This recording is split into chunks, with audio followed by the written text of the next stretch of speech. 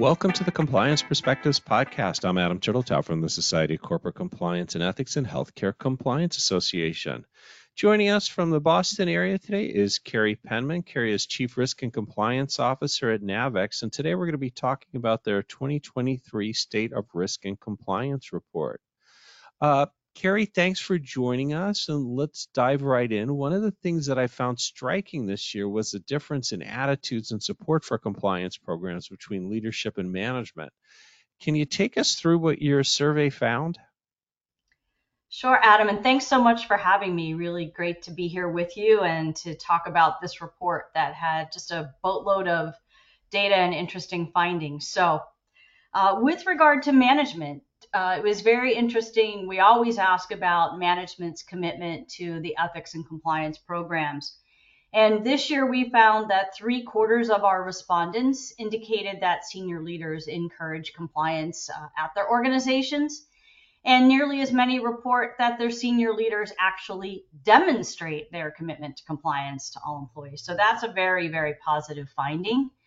But it starts to tail off a little bit when we ask the question about whether or not this commitment persists, if you will, in the face of competing interests or objectives. So while 70% of the respondents said senior leaders demonstrated a commitment, interestingly, only 47% said that that commitment persisted in the face of competing objectives. So significant drop at the senior level. Mm-hmm. Then if we look at the middle managers, also some very actually concerning findings here. So this is sort of the not so good news of the good news, bad news story. We found regarding mid-level management that respondents indicated that commitment to compliance efforts and the commitment in the face of competing interests, both of those dropped by 8 and 9 percentage points respectively. So big drop there with regard to middle management. We also found, and this was fascinating and a little scary, that year over year for the middle management, encouraging employees to act unethically to achieve business objectives saw an 18 percentage point increase. And also impeding compliance personnel from effectively doing their job saw a 13% percentage point increase. So pretty significant disconnect between perceived leadership and the behavior of the mid-manager. And so my takeaway to that is that our first and second level managers are feeling the pressure in this current economy to deliver and meet business objectives, and they're making some less than ideal decisions, if you will. Adam, what do you think? Yeah, it's definitely alarming what you're saying. You know, in some ways it's not unexpected. I mean, there's always been concern about what's often referred to as the mushy middle, you know, that they're getting squeezed by managers to deliver, and that, you know, their perception, whether it's real or not, is that people don't care about the ethics and compliance. They just got to make those numbers. But I think you may be right that with economy sort of both booming and fears of recessionary pressure at the same time, it's too easy for people to focus on just this quarter rather than the importance of compliance. Let's talk about some specific risk areas. Privacy and data security just scream out from the study. It is the biggest issue identified. What's going on? Is it Europe's activity across the world? What? Yeah, that's a good question. And I think probably what's driving it is data breaches or the fear of them. You know, it's such an important topic, and so many organizations have been affected. And, you know, there's the old adage, if you haven't had a data breach, either you will or you don't know you have had one yet. So this data privacy, cybersecurity issues, they're really topping the list almost across the board in this survey. And first of all, it topped the list of compliance issues that have actually occurred at organizations in the last 3 years. So it's happening. I think it was in the 30-some% said that they had or experienced a data breach in the last 3 years. And so the other thing we found, which I guess is corresponding to it, is that the regulatory compliance and data privacy and protection and security tied for the top spot. So that was at 95% of issues that were of top importance to the organization. What was fascinating, Adam, was that the lowest importance in terms of priority was bribery, corruption, and fraud. So one of the consistent messages that we saw throughout this is cybersecurity, data privacy, they are consistently at the top of the list, whether it's issues or training topics, and bribery, corruption, and fraud have been moving down.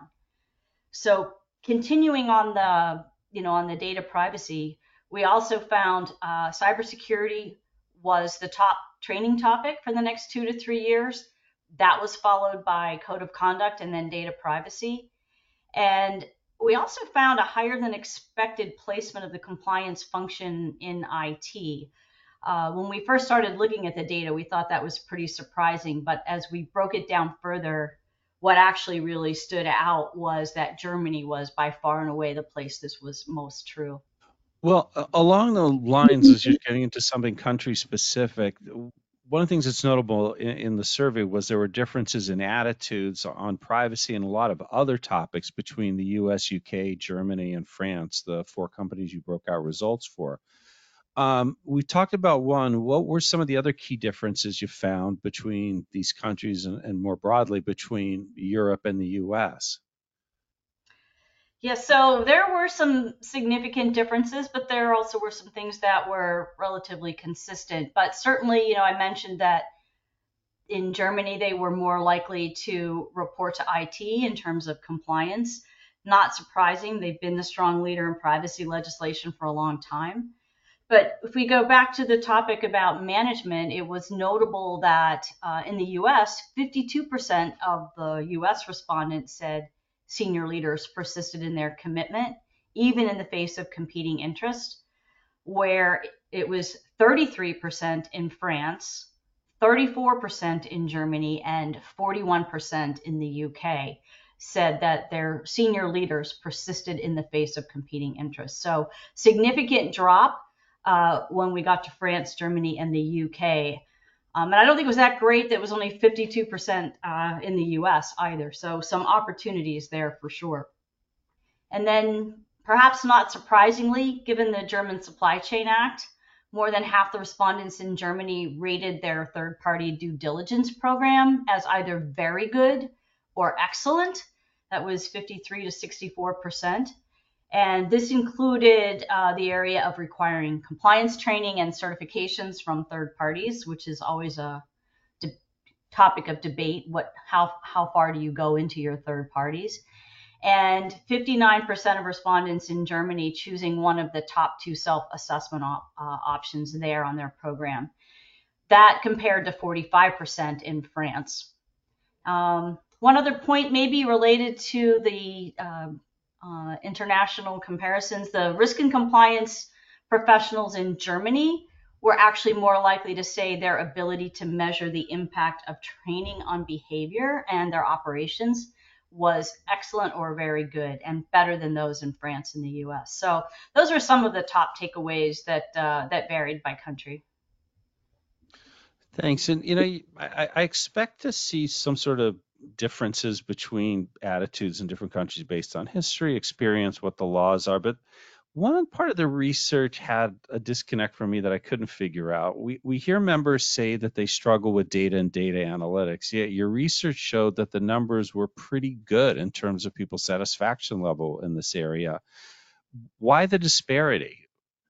Oh, that was a good question. And I don't know if I have a good answer for you. I wonder if maybe there's a little bit of a disconnect between how this question was interpreted.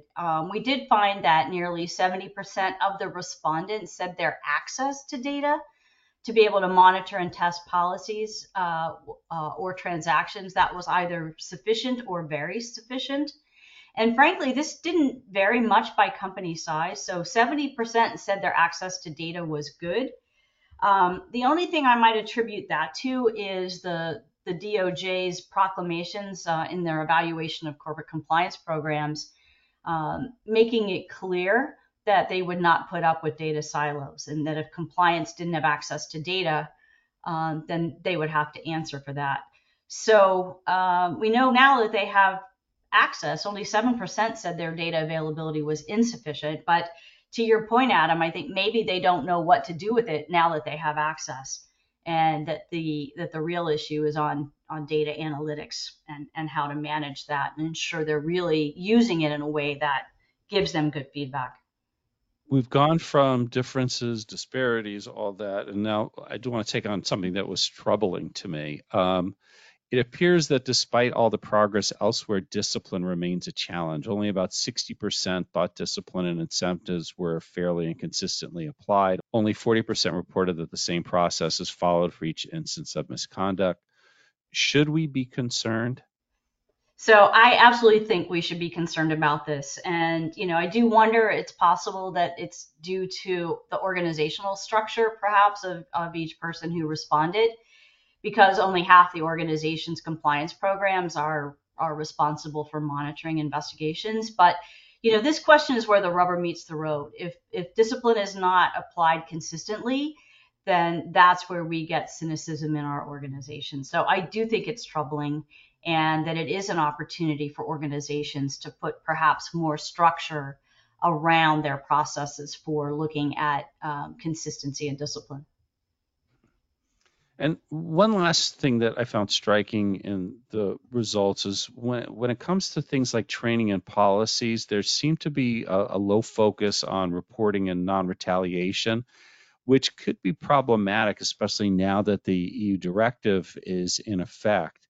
Do you have the same sort of sense of anxiety that I do, or am I reading the numbers wrong?